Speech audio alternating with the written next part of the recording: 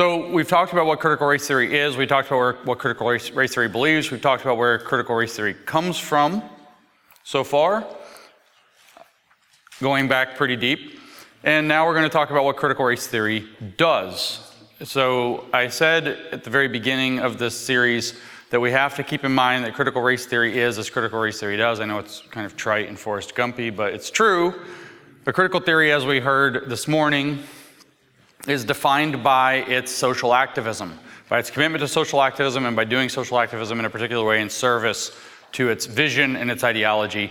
That vision, of course, is an idealized version of society, certain historical possibilities that have become regarded as utopian possibilities.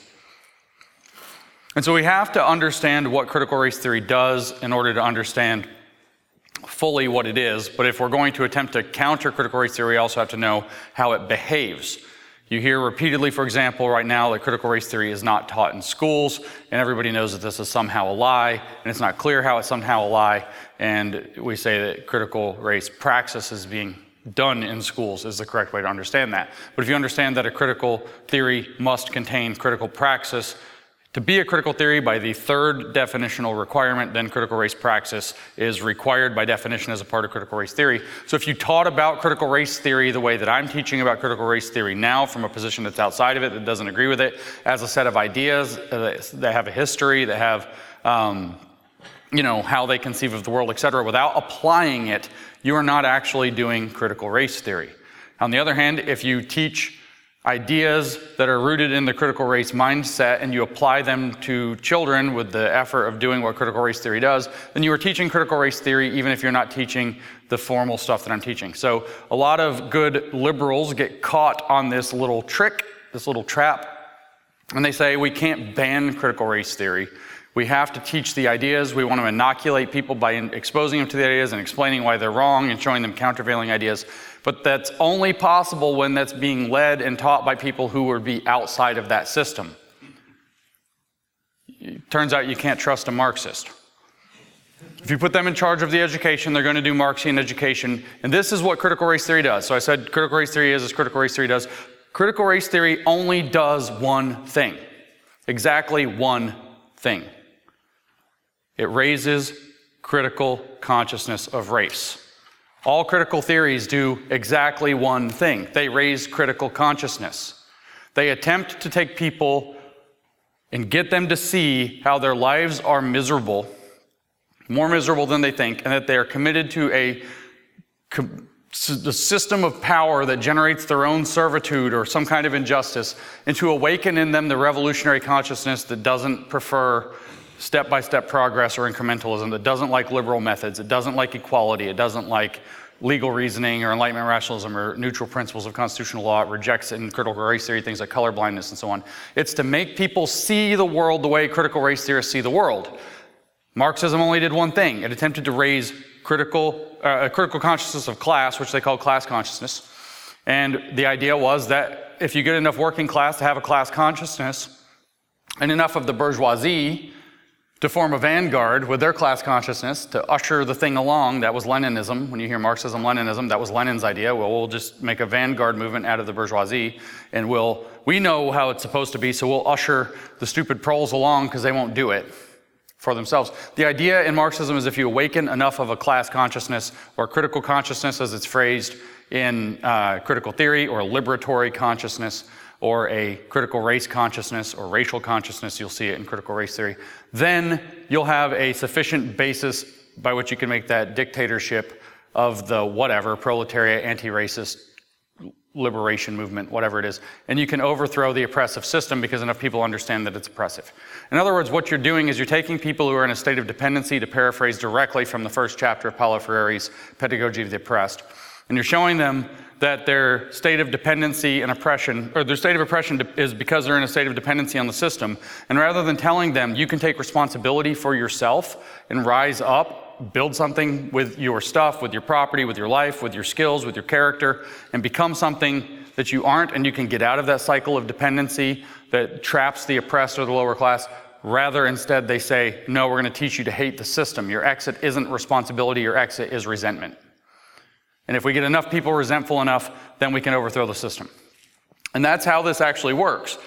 And so the only thing critical race theory does is tries to raise a critical consciousness of race. They believe that if enough people have a critical consciousness of race, then we will enter into a situation in which we can sufficiently empower critical race theorists, and they'll have a sufficient sympathetic support so that we can flip over the whole society. They don't know how it'll happen. As Theodor Adorno, the neo-Marxist we talked about this morning, put it, it is not possible to cast a positive image of the utopia. They don't know what it looks like. They just know that if we all have the right consciousness, we'll eventually get there. And this is why, of course, we have a lifelong commitment to an ongoing process of self-reflection, self-critique, and social activism, as Robin DiAngelo said, at the heart of anti-racism as praxis in what critical race theory actually does. There's an analogy that we can draw here that I thought when I first thought this up about a year ago that it was silly. I started to write a thing, and I was like, oh, it's one of those stupid, like kitschy Lindsay articles. It's like, oh, here's this quirky thing, and haha. And then I realized recently, I'm like, no, that's actually what it is. There's this analogy from AI research that if you come up with a artificial intelligence of sufficient sophistication, but not necessarily terribly intelligent, it's just good at solving certain problems, and you put its optimization function in the wrong place, you can actually destroy the universe.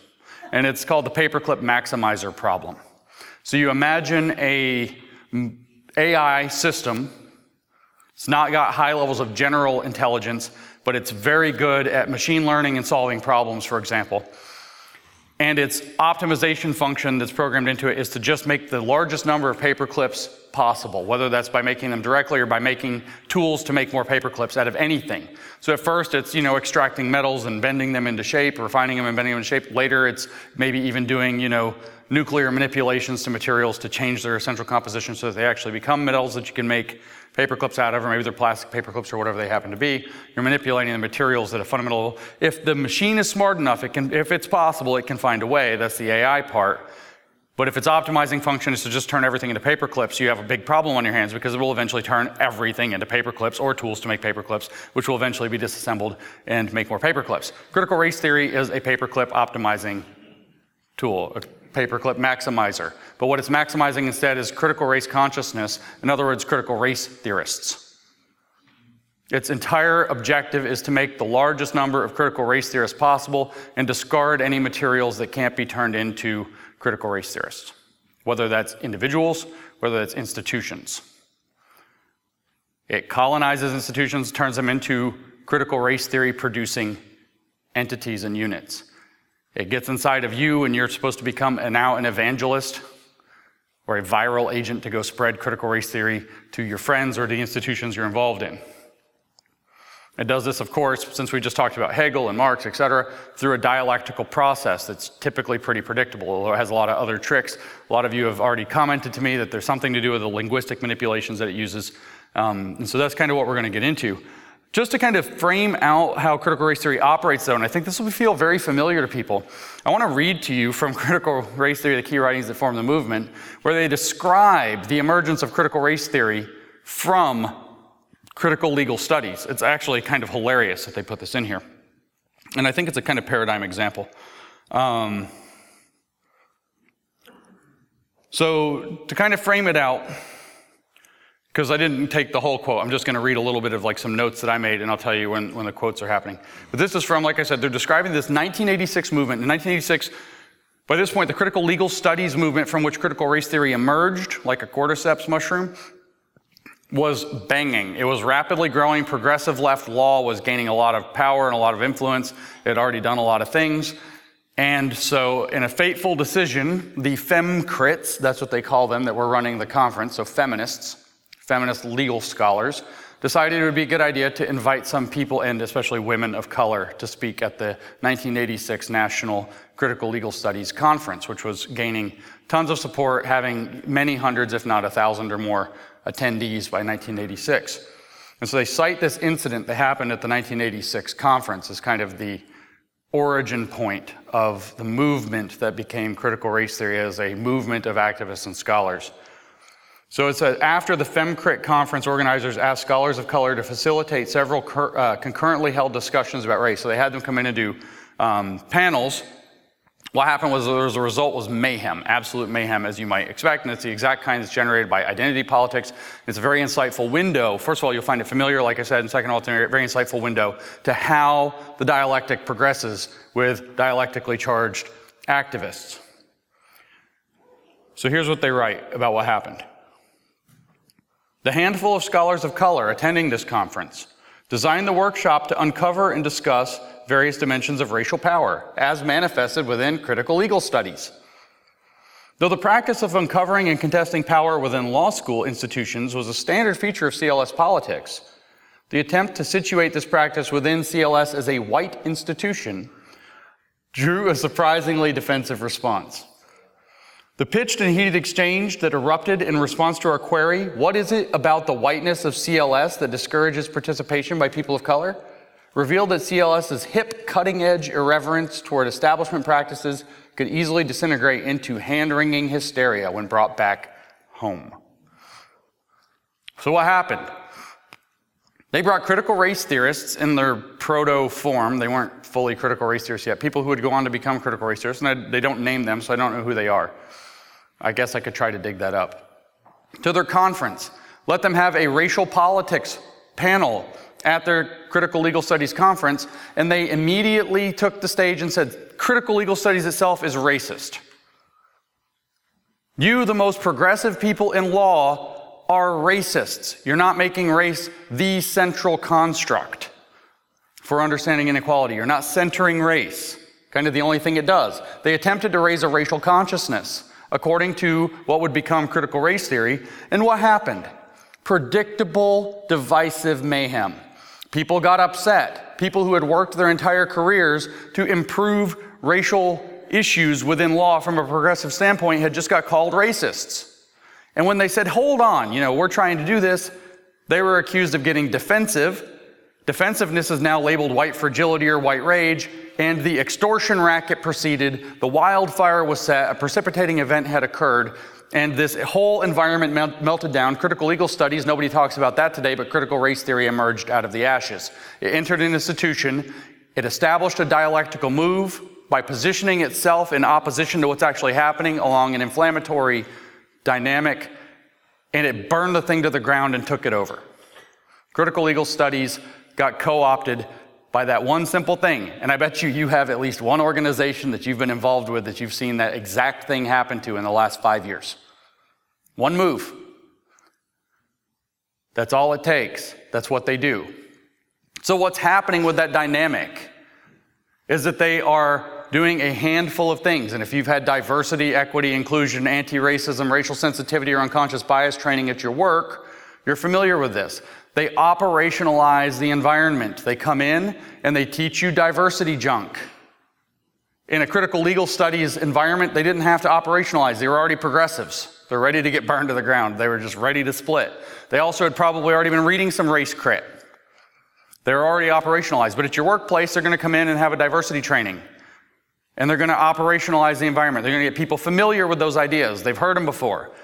But they're also going to actually radicalize some people. They're going to be shocked. They're going to get that defensive feeling that Robin DiAngelo calls white fragility. And they're going to go into a spiral of, oh no. And it might only be a few of them, but they're going to become sympathizers. Then you have people who are familiar with it. You're also going to figure out who the dissidents are who don't want any part of it. And those people are easy to target as enemies or to start hounding or put into struggle sessions later. They polarize the environment. And then eventually somebody drops a match in the polarized environment. A precipitating event happens. The backlash to this provocation, which was, in their own words, a pitched and heated exchange erupted in response to our query, what is it about the whiteness of CLS that discourages participation of people of color? You might notice it's a question-begging thing. They're just assuming that there's something discouraging in the most progressive circles. Something's discouraging it, and it must be the whiteness that's there.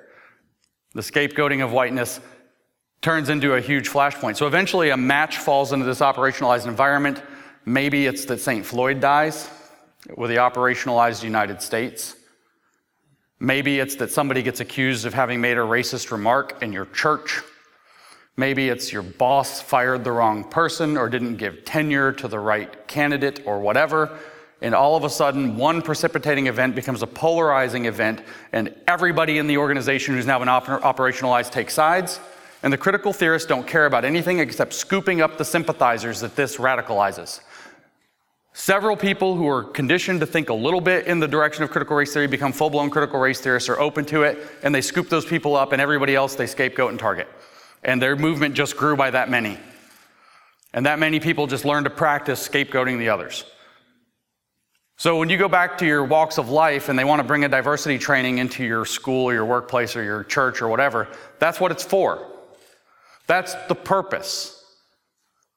And of course, diversity doesn't, we'll get to the linguistic manipulations, but diversity doesn't mean diversity. Diversity means commissars.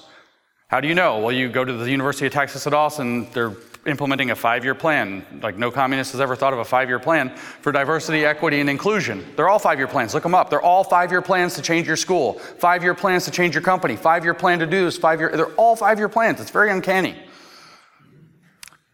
They have one for diversity, equity, and inclusivity, they call it, at the University of Texas at Austin. They've earmarked many millions of dollars to hire diversity officers. But they say that to hire diversity doesn't mean to hire in violation of the Civil Rights Act. They don't say Civil Rights Act, they just say according to identity factors, because that's actually illegal. It means to hire people skilled in diversity. In other words, critical theorists of identity, commissars, in the new dictatorship of the anti-racists. And they're going to implement equity, which is redistribution. And they're going to make sure that outcomes become more equal. And they're going to do that in an environment of inclusivity, which means that nobody who is against the ideology is going to stay there for very long. It's a justification for silence, censor, pre-censorship even, and purges.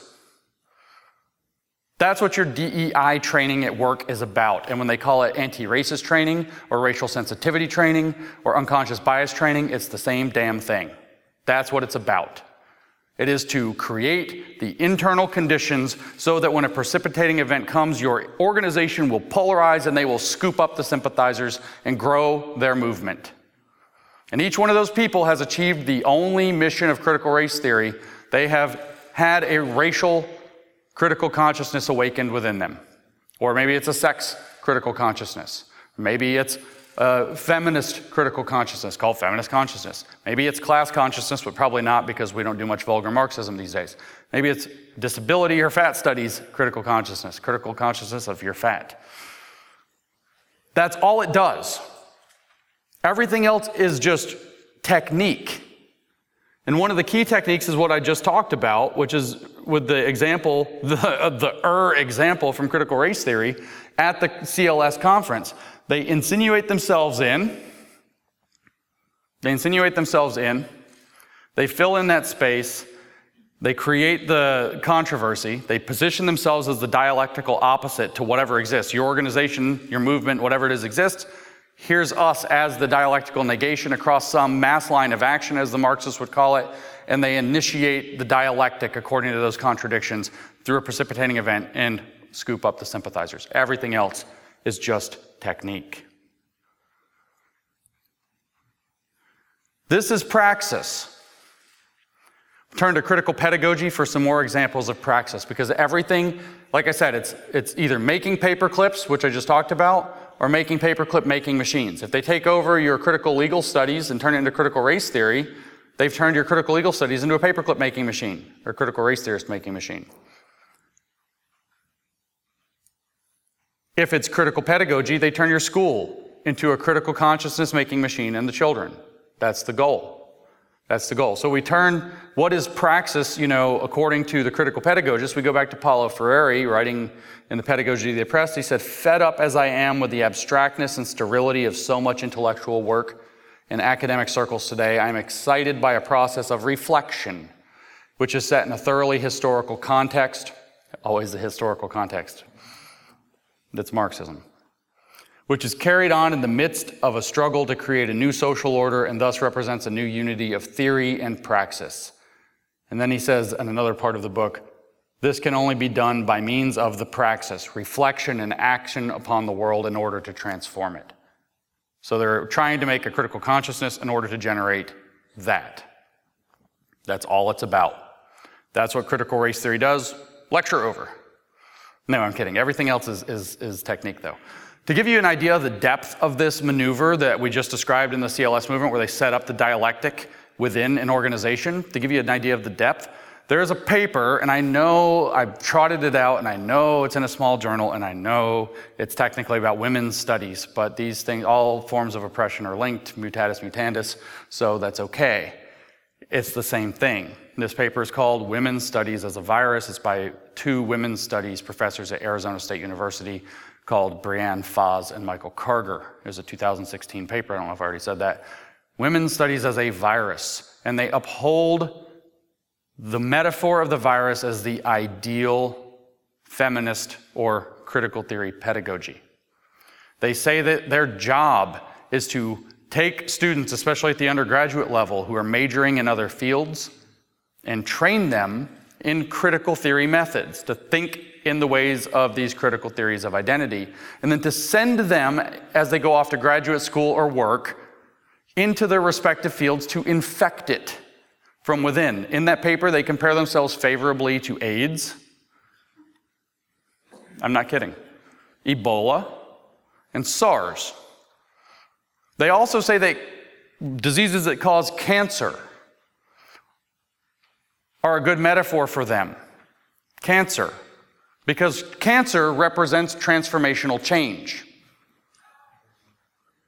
They are literally calling themselves viruses and saying that they want to cause cancer upon society. That's their words, not mine. I'm not interpreting them. They point out that conservatives, if you will, are like the immune system, but it would be better if that immune system were suppressed, because the transformation will be better for both the virus and the host if there's no immune system. After reading that and understanding it, I find it difficult for anybody to tell me that the people who know what they're doing with this don't know what they're doing with this. They are very intentionally trying to infect everything, and it's coming mostly out of the schools because of critical pedagogy, and the universities where this stuff all fomented and fermented and went bad in the first place. And we're training biologists, they mentioned that, to go into biology, go into medicine and whatever, and turn that there. Making paperclip making tools out of people to go infect. And the way that they go and infect is to create exactly the kinds of precipitating events and dramas in a polarizing environment that they've already conditioned to be there, an operationalized polarizing environment. Another example of this, at a physics department near you, somewhere, this is a real physics department, but I won't name which one it was, there was once a woman who was going up for tenure. She was quite woke within this physics department. She had already raised many stinks about the sexism of the department and sexism of physics overall. They always attack along sociological grounds.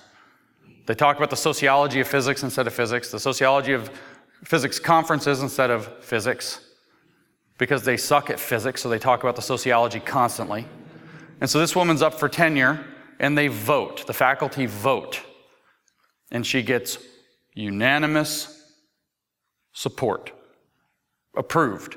Except 3 faculty members, all men, abstained from the vote. They didn't vote no, they just didn't vote. That for her was absolute proof of the rampant sexism of the department that didn't completely unanimously support her tenure. She didn't want to have to work among those sexist professors who maintained a sexist status quo in physics, and so she literally rejected the tenure offer and went on a tenure track job at another university. And as she left, the physics department near you went into complete meltdown, completely polarized. She left the thing in blazes, just absolutely on fire. And guess what? All these DEI policies now, DEI in hiring. They use a method called STRIDE to do hiring. That comes from the University of Michigan. She affected the praxis. In critical pedagogy, I quoted from Ferreri's guru child, not really his child, but the activist who picked him up, Henry Giroux, talks about in one of his books about how he very proudly, he couldn't make traction, he couldn't get critical pedagogy to get picked up in universities and schools of education, colleges of education, So he, as a manner of praxis, and that's how he describes it, he worked very hard to get 100 critical pedagogists tenured in colleges of education around the United States. Every single one of those is an infectious agent. The way a virus works is very simple. It latches onto a cell, it injects its genetic material. That genetic material co-opts the operation of the cell, turns it into a virus-making machine, a paperclip-making machine, a critical race theorist-making machine. And then the cell fills up and eventually erupts with more viruses that go off and do the same thing somewhere else. The metaphor of the virus is actually ideal for them. They've accepted it themselves. They don't deny it. I don't hesitate to apply it. So this is how critical race theory operates. It, of course, uses a large number of techniques for this. We've already talked about the kind of dialectical method where they come in and they create the polarizing environment. So they position themselves as antithesis to whatever you're already doing. Oh, love thy neighbor. Well, what does love really mean? Maybe love thy neighbor means this very narrowed sense or whatever. And now your church is co-opted. The gospel itself could get co-opted in that regard. It doesn't matter what it is. Physics, maybe. With physics, you say, oh, well, the physics department's a problem. Well, they create the flames. Well, where did the problem come from? Well, at some point, you have to point the finger at physics itself. And so then you see this paper that came out in Science, a feminist literary journal at the University of Chicago, I think, recently, by, Chandra Prescott-Weinstein. And the paper accuses physics of favoring white empiricism. White people are allowed to do theoretical physics without having to have empirical basis for what they're doing, but scholars of color, of course, are not. So it must be somehow the discipline itself at some point that's making the community that way, and then you transform the discipline. That's called Lysenkoism in the broadest possible terms. If you don't know what Lysenkoism is, thank your red-washed education. Trofim Lysenko should be a household name throughout the world. Trofim Lysenko is probably, if we say there was 100 million dead under communism in the 20th century, Trofim Lysenko is responsible for most of those. Trofim Lysenko was the agriculturalist for the Soviet Union. He did not have accurate, we don't even have to talk about what his theories were, but they were Marxist-inspired biological theories that are wrong. Plants cooperate and share resources and all this crap, so overpopulate them. He's also, was it Mendelian? Not Mendelian, I can't think of the other guy. Lamarck, yeah, Lamarckian in his beliefs. So he thought that if you plant some coarse grain like oats or something, it'll eventually turn into rye and eventually turn into wheat if you put them close enough together and you give them the right conditions, and they'll share resources to get to the, terrible. The famines that struck the Soviet Union and killed millions, tens of millions, were the result of the enforced application of this perversion of science through Lysenko. Western science is bourgeois science, it's propaganda. Lysenko's science is Soviet science, is communist science, is good. And then after it kills tens of millions in the Soviet Union, Mao was like, great idea. And the famines that occurred, well, some of them, Mao had some other stupid ideas, like the thing with the birds. If you don't know about that, it's a thing. Kill all the birds because they're not really Chinese birds and they're eating all the fruit, but it turned out they were actually eating the bugs. So then after they killed all the birds, there was a giant famine because the bugs decimated all the crops. Very Soviet. But Mao copied him. Everybody starved. Tens of millions, if not 100 million people died. And that's the result of this perversion of science, because the ideology was allowed to infect virally and get in exactly these ways. So the stakes are high. I'm particularly worried about it in medicine. We're seeing racial applications of medicine right now. We have a Boston teaching hospital that has adopted racial prioritization to overcome systemic racism in their admittance to their cardiac ward. That's actually happening. That is a Harvard University-affiliated teaching hospital in Boston. They've already initiated this program. You have, of course, all of the catastrophe going on with the trans-related medicine. Absolutely untouchable. Almost impossible to do anything. Medical Lysenkoism is coming. Racism is a public health threat.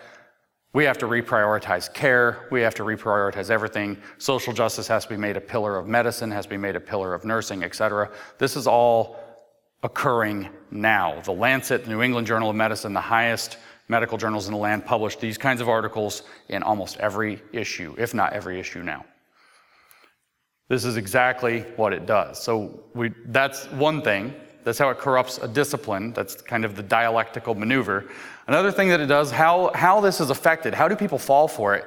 Well, it has two main tricks. It drains you of your so-called epistemic authority, and it drains you of your moral authority to resist. Draining you of your epistemic authority is a fancy way to say it tries to make you feel stupid. You don't even understand what racism is. You don't understand systemic problems. You don't think in terms of systems. Nobody even can define critical race theory. You don't know what you're talking about. You're a crank. You're a conspiracy theorist. And you're on your heels. Oh yeah, well explain blah, blah, blah. Tulsa Race Massacre. Explain the redlining. Explain this, explain that, explain this. All on their terms. And it drains you of epistemic authority, so you're always fighting from a losing position. Meanwhile, it's not only tying you up in these arguments, it's advancing the praxis off on the side, installing this as policy everywhere it can get the chance. And those votes, by the way, as far as techniques go, are usually shady. Look at, for example, what happened at the Evergreen State College with their equity plan or whatever they called it that Brett Weinstein got in trouble for opposing. What happened there was they sent out revamped the entire policy of the college around equity. They sent out the plan in an email the night before the faculty meeting. The night before. The night before. And the link didn't work. And nobody even had a copy until Brett Weinstein did the due diligence to dig up the actual document and not get them to send it or fix the link, but to send it himself to the entire faculty. And then hardly anybody shows up in a last-minute meeting, and it passes. And everybody there is being browbeat, told they don't understand, or that they're bad people if they don't vote the correct way. Draining of moral authority. This is exactly what they do. You hear about this in other cases. You hear about, I've heard probably 10 examples. It happened in the Southern Baptist Convention, so I know that's one. When they passed Resolution 9 the first time, they run down the clock. Resolution 9 was on a docket out of 13. Resolutions 1 through 8 occupied an awful long debate all day long. We get to Resolution 9, bring that up for debate and a vote, and what do they say? Whoops, we only have 5 minutes left. We're out of time. No time for debate. Let's just vote on numbers 9 through 13 as a block. All in favor. Run down the clock. Nobody has time. Find out about it at the last minute. Nobody has time. They know they're implementing stuff nobody wants. And they're using dastardly techniques, I can't believe I said the word dastardly, to do it. And part of that is because it prevents you from being able to argue back. And then when you try to argue back, it's too late because that's them implementing the praxis while you're tied up in these stupid arguments about stuff they don't actually care about. Because what did I say? They are effing liars. They don't care about the argument. All they care about is tying you up. You're arguing about whether or not anybody can define critical race theory. I spent the first lecture here talking about whether or not anybody can define critical race theory. Meanwhile, they're implementing it in some school while we're arguing about if it can be defined. Look over here. Two-dimensional man. Go. They have the praxis. They also, like I said, drain moral authority. They try to make it feel like, when the draining of authority, it's not just to make you feel stupid. It might also be to make you look stupid to onlookers. You've presented a good argument back against it. They say a bunch of gobbledygook that you have a hard time responding to in a short fashion, so obviously you didn't know what you were talking about. And even if you are confident, like, no, that was BS, people watching think you just got owned. So they don't believe you, they believe the person doing the manipulation. And this, I said that with epistemic authority, it happens with moral authority too. The goal of draining moral authority is to make you feel guilt or shame or to make other people perceive you as a bad person so that they will discount your argument. You're just a racist, you're a scoundrel, you're a sexist. It's misogyny that motivated you. You just want to keep your power, you just want to be privileged. You won't check your privilege, you don't even know you're privileged. All of these are moral abuses in a fake moral system that they've invented in their systemic critical theory. And while you're on your heels feeling like a bad person, no, I'm not racist because, and they're like, whoa, defensiveness. Exactly what happened at the CLS thing. Your defensiveness is then weaponized against you. They're implementing it somewhere. And other people are watching and they're like, well, I don't know, maybe he is a racist. They can read your mind. They have the critical theory. They know that you have false consciousness and that they have awakened consciousness, woke consciousness. You don't have consciousness. They do have consciousness. So they do these two techniques, drain your moral authority, your epistemic authority and your moral authority repeatedly. They usually will try to do the smart one, the thinky, what was that John Leguizamo just said? Thinky talk or whatever. Is this what critical race theory is? Academic talk. There's academic thinky talk or something like that he said. It was so embarrassing. They drain, you don't know what it is because it's so academic, it's so scholarly. Do you have a PhD in that? Are you a doctor? You know, it's like they drain your moral, or your epistemic authority, they drain your moral authority, you racist, white privileged, won't check, male, whatever, colonizer, abuser, something. And then, meanwhile, while you're dealing with that, they're moving the ball. And they're also recruiting sympathizers that become an operationalized playing field for the next round of the dialectical approach. That's how it works. Now, as I said, as far as techniques go, this is all actually based in abuses of language. There's a wonderful essay, at least the first half of it's wonderful. If you're not Catholic, you may not like the second half of it, but if you are Catholic, you probably like all of it. From 1971 or 70, maybe, by Joseph Pieper, that's spelled like pie, P-I-E-P-E-R. And so it's probably, if he's German, it's probably Pieper or something like that. I don't know how to pronounce things. It's called Abuse of Language, Abuse of Power. It's incredibly important. Abuse of language, abuse of power. And these people, like we said, the old maxim is communists share your vocabulary, but they don't share your dictionary. We just talked about how they're misusing the words diversity, equity, inclusion. We've talked at length about how they're abusing the words racism, race, critical theory, anti-racism.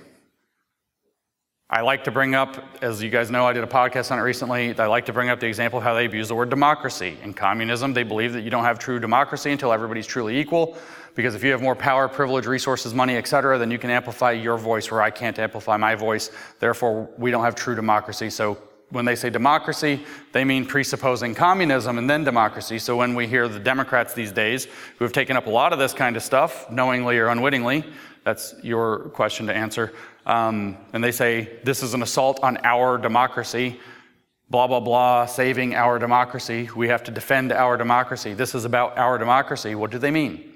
Do they mean that they presuppose equity before democracy exists? Well, probably. Probably. Lenin was explicit about it. He straight up said that communism, the true democracy only exists in communism.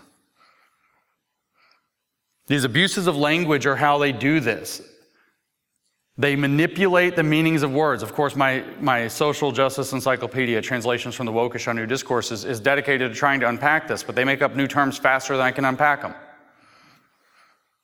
Words that mean kind of what you think they mean, like critical, or, you know, the ones we've talked about, diversity. Oh yeah, I like that. Where do I sign, you know? Off in La La Land. It's just, they're doing this very, very effectively. And the old other maxim is that it takes an order of magnitude more effort to debunk bullshit than it takes to create it, allows them to get away with, while everybody like me is trying to write an encyclopedia to explain all this nonsense, they're creating 10 new words a week. Birthing person. Just creating new words. I mean, that one's kind of transparent, but, you know, they're just manipulating language. White rage, democracy, whatever. There's a contemporary example where they've just completely redefined it, but I forgot what it was. There's probably another one since we've been talking. So you have to understand that you have to pick apart their language if you want to understand what they're doing. This is one of their techniques. This is one of the ways that they raise critical consciousness. And then those people that they've scooped up understand the coded language. Why do you think they're always talking about dog whistles? What do you think they're making? They know what they're doing. Iron law of oak projection. It's always there. The other thing they do with language, though, is they create lots of different kinds of dialectical traps. You're over here, you're like, don't you think it's a little bit racist? You're like, no, I'm not racist. And then I know a black person or whatever. You say some stupid thing. They call that white talk, by the way. And then the next thing you know, you're caught up in this whole trap, and they end up being able to flip the thing over by trapping you into what it is. These take three main forms that I'm going to talk about. There are probably myriad forms that are out there. One is no-win situations, one is the Kafka trap, and one is the Motte and Bailey.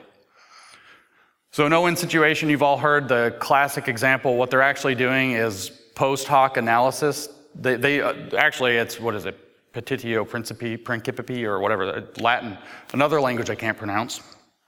They've assumed their conclusion from the beginning. So the conclusion is racism. Racism is the ordinary state of affairs in society, not an aberration from them. It's so-called normal science, Delgado and Stefanczyk.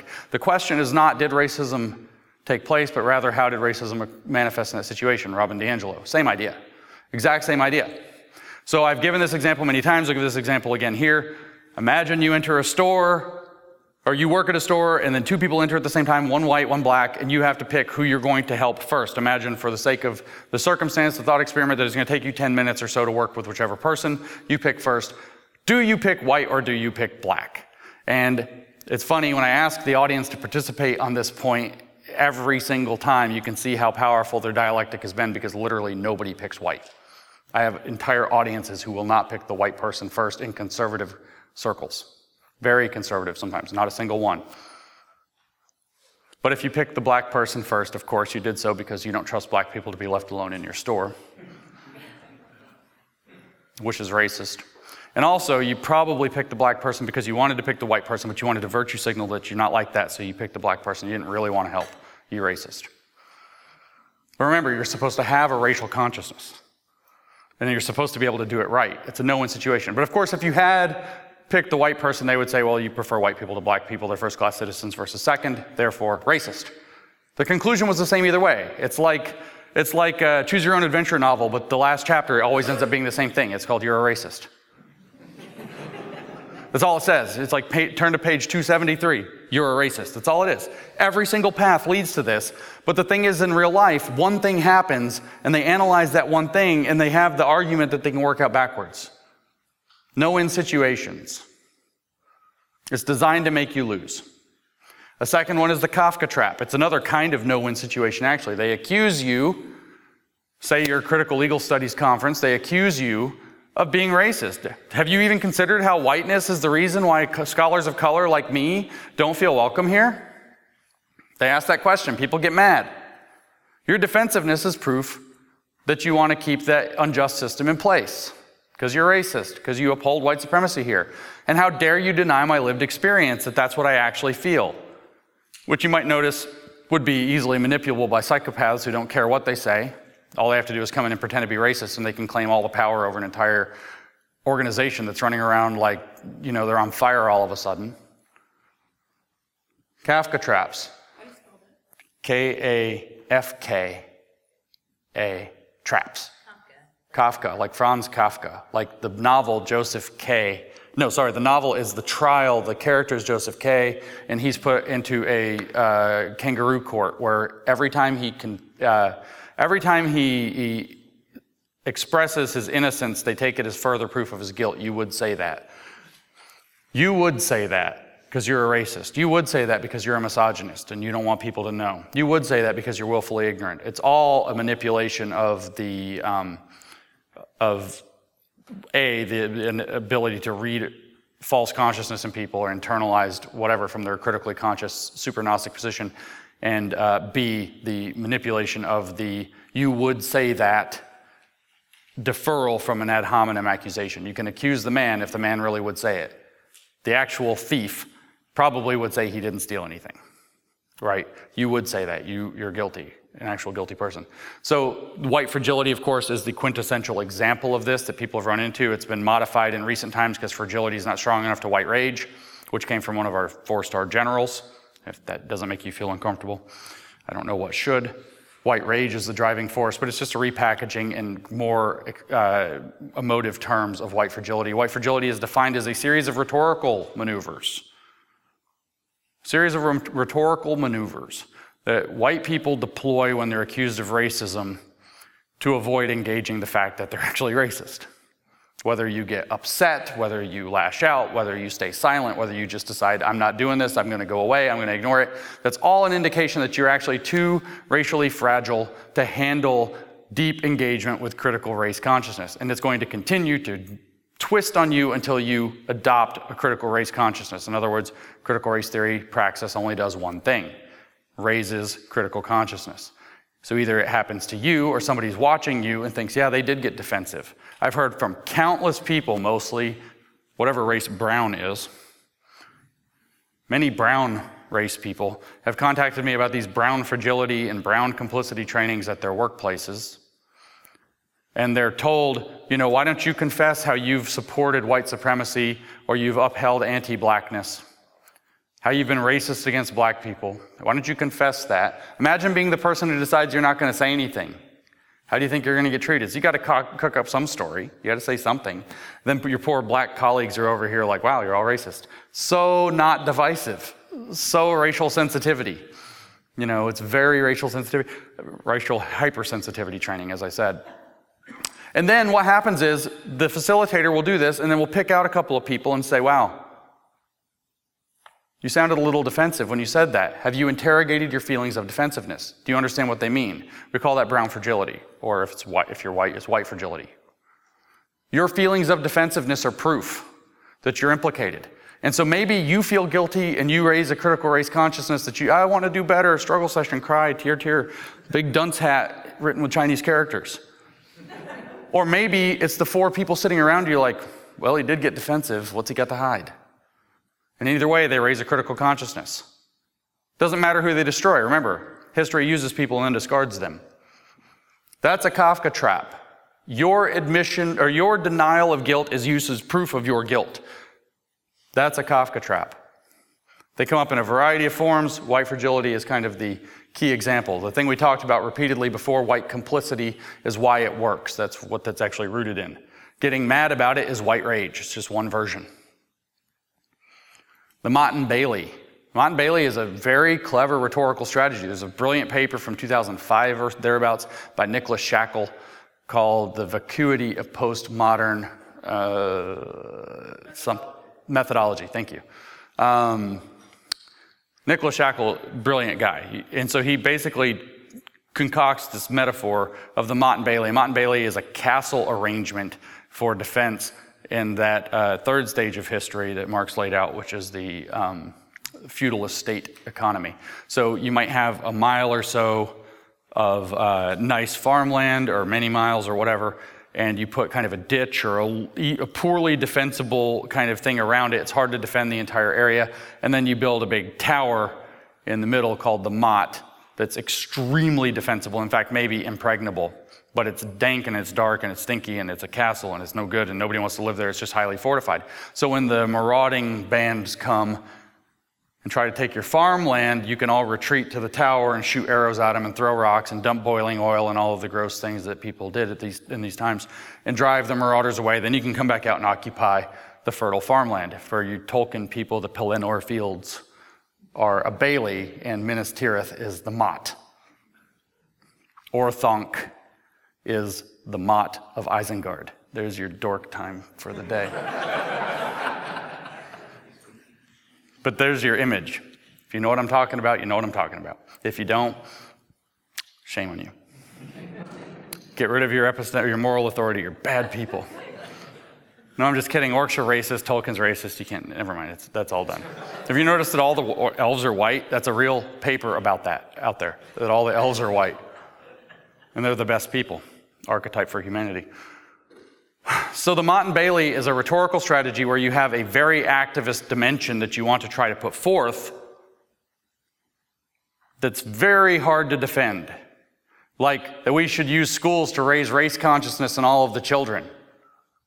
And all white people are racist. And it's good to segregate in the schools according to race because of that, blah, blah, blah.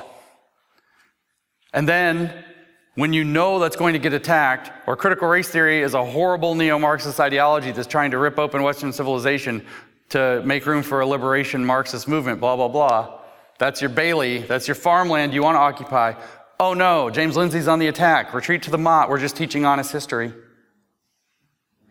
And the second James Lindsay's busy doing something else, probably dealing with queer theory, you're back out in the Bailey, raising critical consciousness and trying to overthrow society. That's the Motte-and-Bailey rhetorical strategy. You have a completely defensible position that's virtually impossible to argue that's a lie about what you're actually doing, but that touches it just at enough place in the truth to where somebody who's not putting a lot of effort in, who's not untangling the mountains of bullshit, isn't going to be able to tell the difference. What, don't you want to teach kids about the Tulsa Race Massacre? Don't you want honest history taught? You don't want to teach, Republicans don't want to teach about slavery? Motte. And then they dive out back into the Bailey the second the pressure's off of them and they do the praxis. That's how critical race theory operates. This is their main technique. Shackle's point in the vacuity of postmodern methodology says that the Motte-and-Bailey basically is the only thing they do. All postmodern linguistic rhetorical traps are rooted just in that, but I would say the critical theorists do it more and maybe worse than the postmodernists do and did. And the woke are a combination of those things, the critical race theorists are, so obviously they do a lot of it. That's the Motte-and-Bailey. as a defensive structure, but it has an offensive use as well. We've already talked about it. No, don't you just want diversity? Isn't diversity a good thing in your company? Let's write a policy about diversity. Then all of a sudden, diversity means commissars once it's on ink. All of a sudden, you're going to have to sign statements and you're going to have to adhere to these rules. No, it's just about bringing in people of different voices and different appearances, etc. No, it's people trained in diversity. And that's how we're going to get it once they get the policy passed. They use the Motte and Bailey as a Trojan horse by presenting the Motte, getting invited in, that's your Trojan horse, and then unleashing the Bailey on the thing that they now have institutional power over. They don't do that till they've gained enough institutional power to do it. These are the tricks they use. These are how they do the virus thing. This is like the spike protein or whatever it is that latches onto the ACE2 receptor that sticks the genetic material in, and now you have COVID, which they think is a great model for themselves, perhaps ironically. So this is what critical race theory does. These are some of the linguistic traps and linguistic tricks. We could talk about a handful more of those techniques. They're all basically the same kinds of things. Most of it comes down to the manipulation of language. Words have two different meanings. They deliberately manipulate the meanings of words so that they have an activist meaning in the praxis and their second dimension of critical theory, and the regular meaning that everybody else understands and thinks they mean until it's too late. They manipulate the language, abusive language, facilitating abuse of power. Piper explains it as and you've heard this from me if you follow me, they create a pseudo-reality linguistically. And they force everybody to live in it. And Piper says the way that they do this is by creating a false logic. A paralogy, as Lyotard warned us about when we talked about postmodernism earlier. A false logic that will drain your epistemic authority because you're not participating in the false logic, so you clearly don't understand. You don't think in systems. You think that there's an objective standpoint. How naive. And by creating a false morality, a second morality, a paramorality.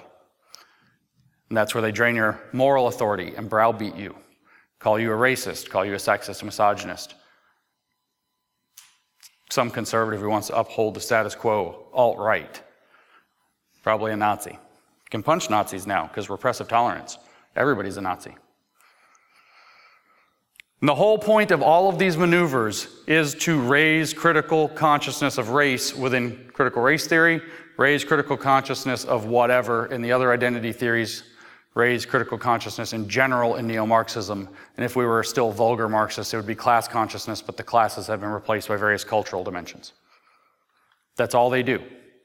And what they're going to do is come in, dialectically manipulate an environment with these various tricks and traps, continue to take over from within slowly, like a cordyceps mushroom, eventually taking over the thing, bursting forth more spores, more viruses, whatever metaphor you want to have is their ideal metaphor, going out into the world to infect a new thing, to do the same thing, to turn it into paperclip making machines. And anything, like if your church says no, and it just gets set on fire and they walk away or whatever it is, well, that's okay. We didn't need another white supremacist institution anyway. So if it dies, if the host dies, that's fine. It was white supremacists that deserved to die. If it gets turned into a paperclip making machine, great, more paperclips. Everything that cannot be turned into more critical race theorists, discarded. Silenced, pre-censored, shut out of full participation in society, etc. This is the world we live in. This is how they do. This is what it is. This is how critical race theory or critical theory in general operates. And so let me just bring you back to the point that, we have on a shirt. I don't know if anybody here is wearing that shirt. Communism doesn't know how. Remember, with all of this critical race praxis, they don't know how they're going to achieve their ideal vision of society. They just know that enough people adopt the faith, it'll happen, as long as those people are also given all the power. If you break and gut an institution, maybe it's defund the police.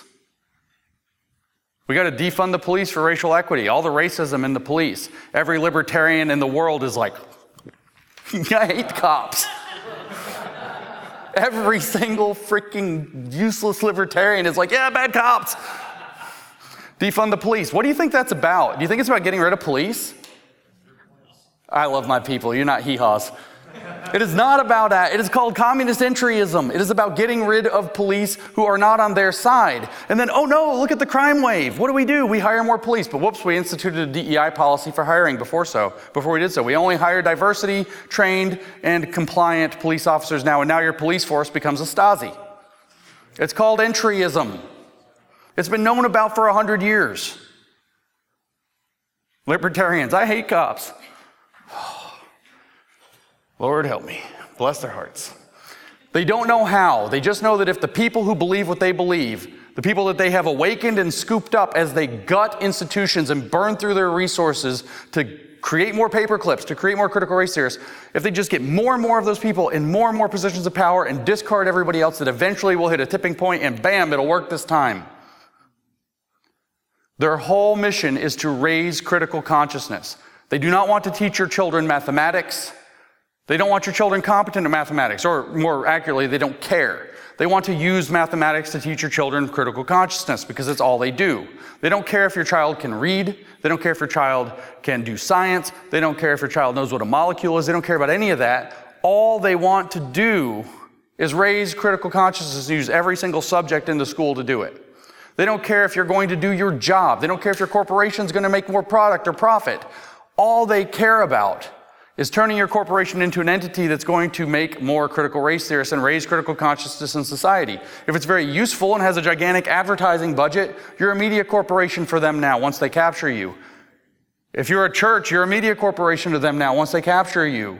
You have a very emotionally engaged flock, sometimes thousands strong, who listen to you and take you at your word for moral guidance. You're a media company to them to propagandize. They don't care about your faith. They don't care about your flock. They don't care about your people. They don't care about your company. They don't care about your profits. They don't care about your product. They don't care about your customers. They don't care about your children. They don't care about fucking anything but making more critical theorists until we have the revolution that they think is going to bring the utopia in their belief system, which is like a religion.